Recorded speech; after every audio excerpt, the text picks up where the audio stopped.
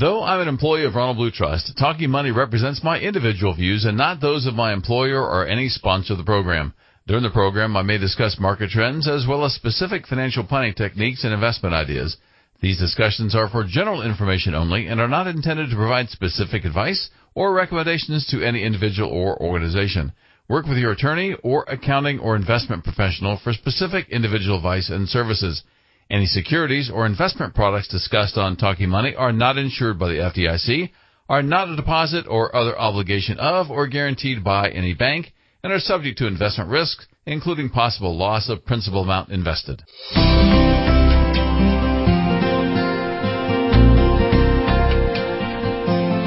And welcome to Talking Money. This is Certified Financial Planner Mike Miller, your host for today. So glad you're with us, whether you're listening live, as we are here every Saturday morning at 10 o'clock from the studios, typically the studios on Wade Hampton Boulevard, but now I'm in my office studio. And whether you're listening by a podcast, so we're happy to have you listen either way. If you've got a question for me, 877-235-9405 is the live call-in number. Or if you are listening by podcast, you'll just need to send an email to mike@talkingmoneyradio.com. You can also go to talkingmoneyradio.com if you want to listen to former episodes, shows that we have done on a lot of different topics. So you can go to talkingmoneyradio.com, click on the radio show tab, and that'll take you to the section that has all the recordings of the shows I've done for years, actually. And you can go by topics, so you'll have some of the topics, many of the topics are listed there for you, or you can do a search by a particular topic, and it'll come up with all the different shows that I've done that at least some portion of that show I discussed that particular topic. So a valuable resource for you if you go to talkingmoneyradio.com. But there again, if you got a question for me, whether you're listening live or not, you can always send that question to mike@talkingmoneyradio.com. So a couple of questions I've had over the last couple of weeks. One came from Mike, who said, a simple question about a 401k, would you bypass a 401k and go straight to a Roth? So I assume the question there is, I'm working for a company, I have the option of doing a 401k, a traditional 401k, not necessarily a Roth 401k, and I'm thinking about, instead of doing that, I'll just go directly, not participate in that 401k at my company, and go directly to a Roth IRA and put the money in there. So a couple of things you have to look at is what your tax deduction is. So if you're putting it into a 401k that's a traditional 401k, you get a tax deduction for the year that you make that contribution. So your income gets reduced by the amount of money you put into that 401k. And the biggest consideration would be is what is the match? So is your company going to match the money that you are putting into that account? And if they're going to match, then I don't think there's any question you want to go directly to the 401k and make a match and not skip it and go straight to a Roth IRA. So that to me just makes it a no-brainer. You're giving away free money if you don't participate in a 401k that says you put in 6 and the company puts in 3 or some version like that. That's a fairly typical match. You put in 6% of your salary, they put in 3, and that's an extra 3% of your salary that you're foregoing if you just don't do it. Now, once you hit the max and you're getting all the match that you're going to get, so you've hit the max match, and spit that out for you 3 times.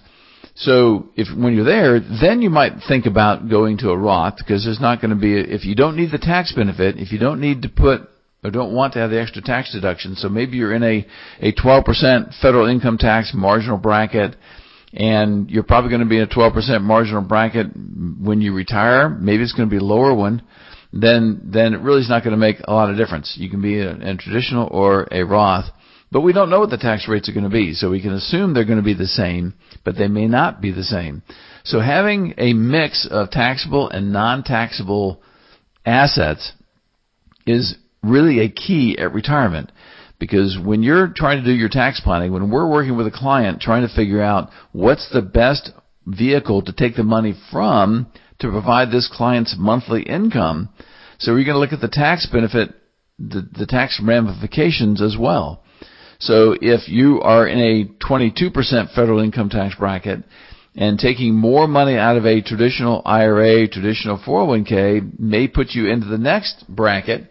It's going to put you up to the 24%, or maybe you're going to go from 24 to 32 or 22 to 32. You look at those tax brackets and try to minimize the taxes by pulling funds out of the right kind of account. So a huge income tax and retirement planning strategy that we use is, and that you need to consider, is look at your marginal tax bracket. You need to know what that marginal tax bracket is so you can do this kind of planning.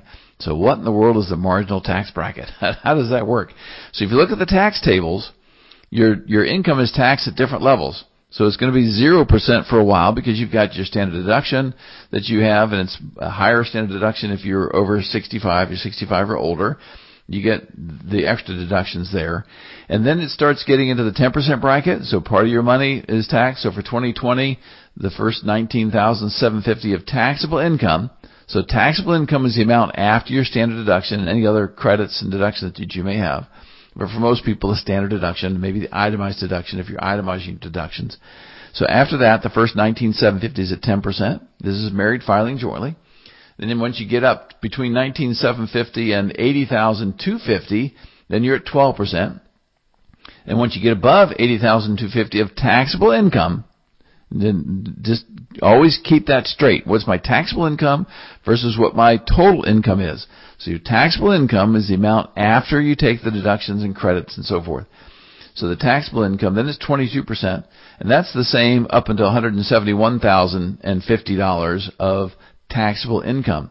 So knowing what those brackets are, you'll know, okay, if I'm at $80,250 taxable income now, and that's taking whatever part of my Social Security is taxed, and you have to consider that as well, and how much of my pension income is taxed, and how much my IRA distributions are taxed, and I'm up to $80,250, but I need to have some more income just for my normal expenses, or maybe I need some income for a one-time thing, like I'm going to buy a car and want to buy it with cash this year. Where do I get those funds?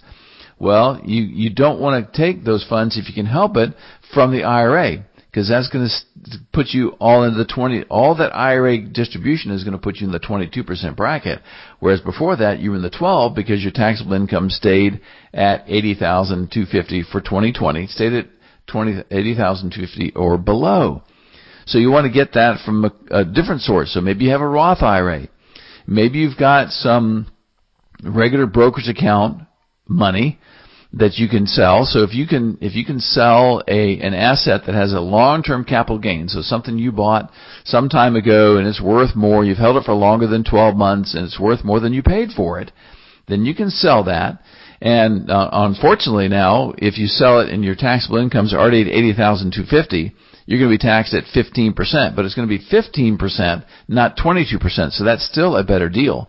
Now, if you can try to play the game where your taxable income from regular sources is less than $80,250, and then you can sell something that has a long-term capital gain, that long-term capital gain percent will be just what you want to hear, 0%. So when you sell a long-term capital gain property and your taxable income is in the 12% marginal bracket or less, none of the proceeds can put you over that 12% bracket. But if it's less than that, it's actually 0%. So I would advise a lot of people who don't even need to sell an asset, if you've got some gain in it, and if you can sell it and not pay any taxes on it because you're in that 12% tax bracket, go ahead and do it. And then you can go ahead and buy the property again, because if you've got a gain on it, there's no 31-day requirement that you have to wait. You can just buy the property back again because you're paying tax on the gain, but now you've repurchased it at a higher price. When you purchase at the higher price, then of course your cost basis for tax purposes is now higher. So when you go to sell it in another 5 years from now, maybe you've already held it for 5 years, you got some gain in it, you sell it, you create the long-term capital gain, and you pay no taxes on it, but you reinvest at the higher price, and then when you sell it 5 years from then, the cost basis is going to be from when you repurchased it, not from when you purchased it the first time. So it's a way to play the system, but you have to know what your marginal tax bracket is, which is how much your last dollar of earnings, taxable earnings, is taxed at.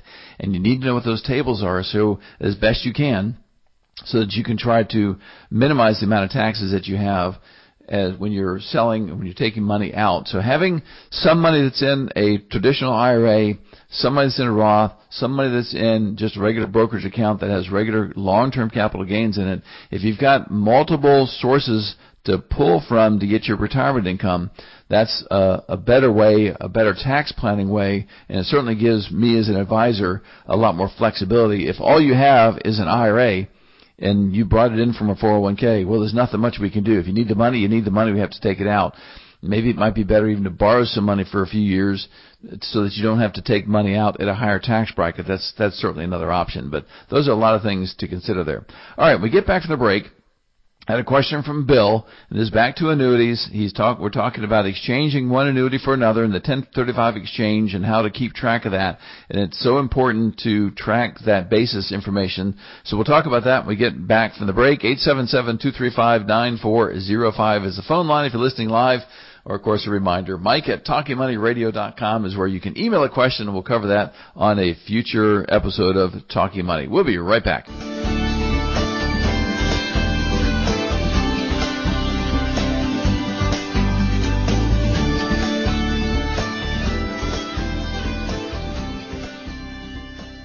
Ronald Blue Trust is pleased to sponsor Talking Money. Ronald Blue Trust is a company with a vision to see individuals and families practicing biblical stewardship and experiencing freedom from economic fear, bondage, and conflict. They want their clients and their families to enjoy debt-free living, free to answer the call to ministry or whatever their passion is, feeling at peace with their investments and the way they are being professionally managed to help accomplish their financial objectives so they can focus on other aspects of their lives, and help clients make wise financial decisions, live generously, and leave a lasting legacy. As a trust company, Ronald Blue Trust Advisors come alongside the next generation to help transfer your values and help you leave your lasting legacy. If you're a business owner, the Business Consulting Division can help you define your company's culture and, very importantly, then help convey that culture to the next generation of leaders in your company. Find out more about Ronald Blue Trust at ronblue.com or 1-800-588-7526. That's 1-800-588-7526. Now back to Talking Money.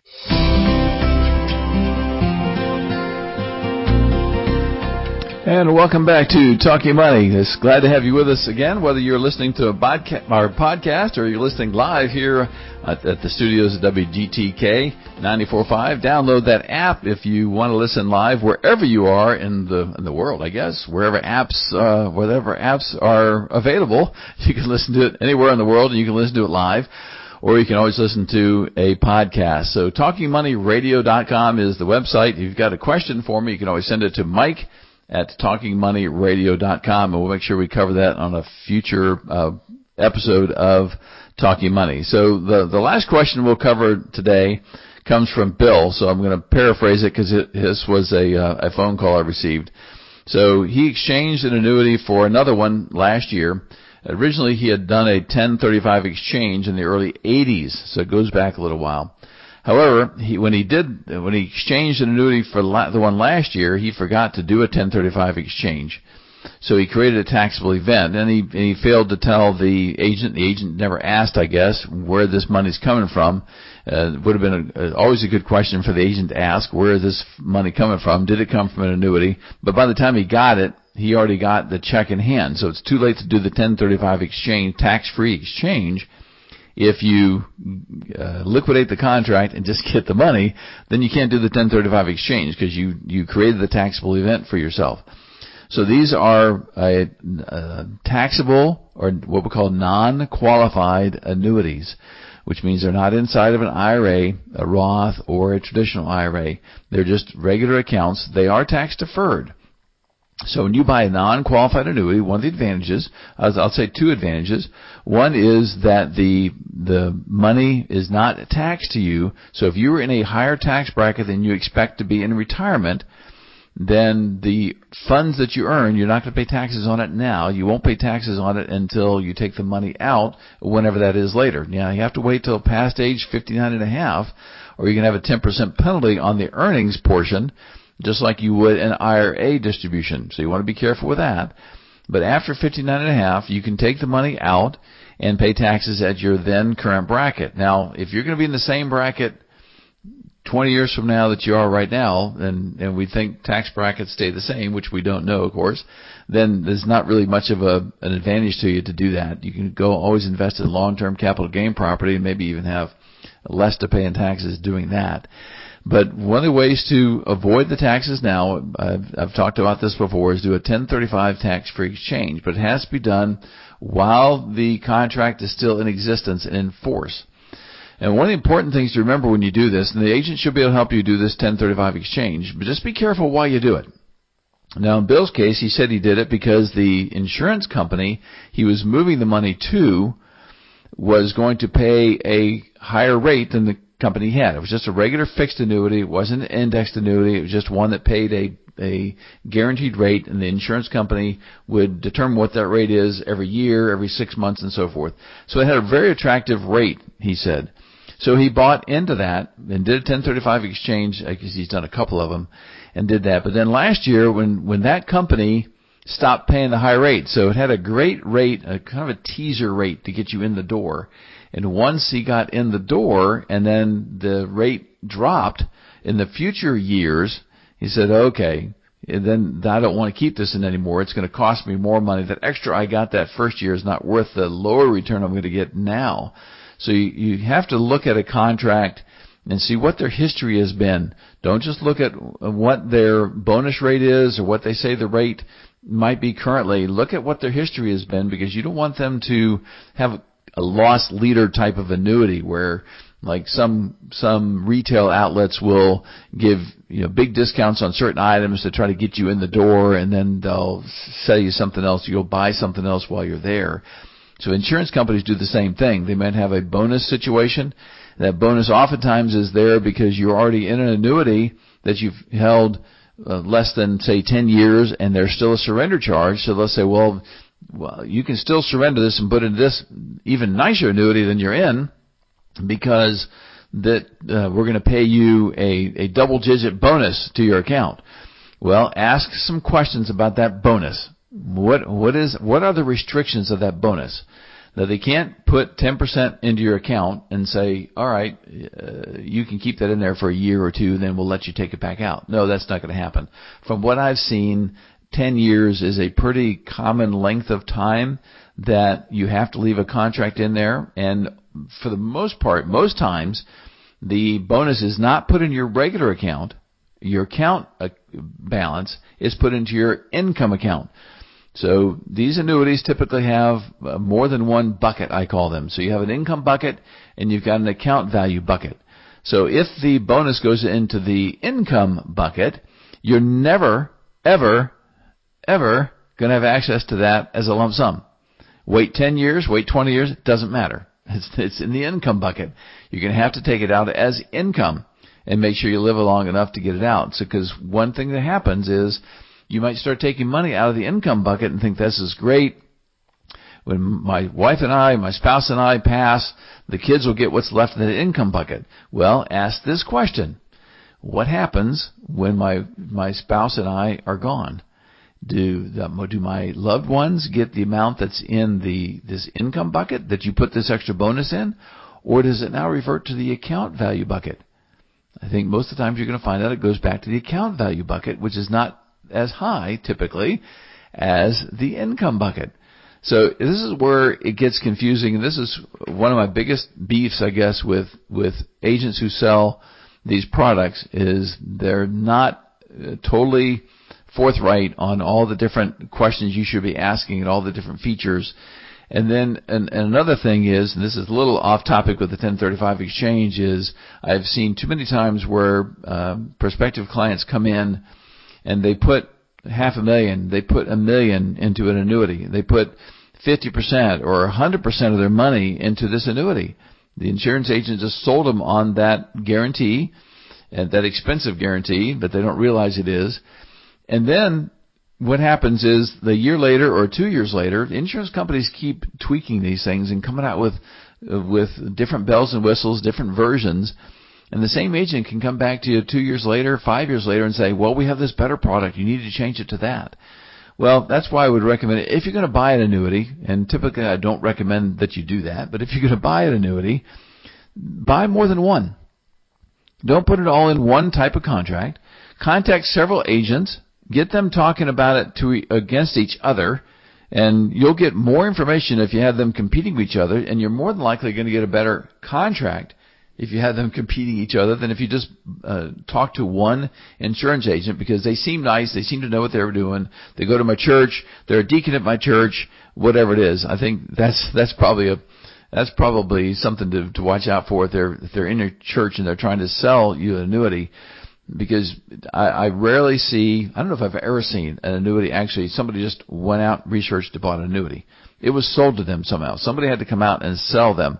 Because when you start doing more research on the annuities, you see how confusing they are.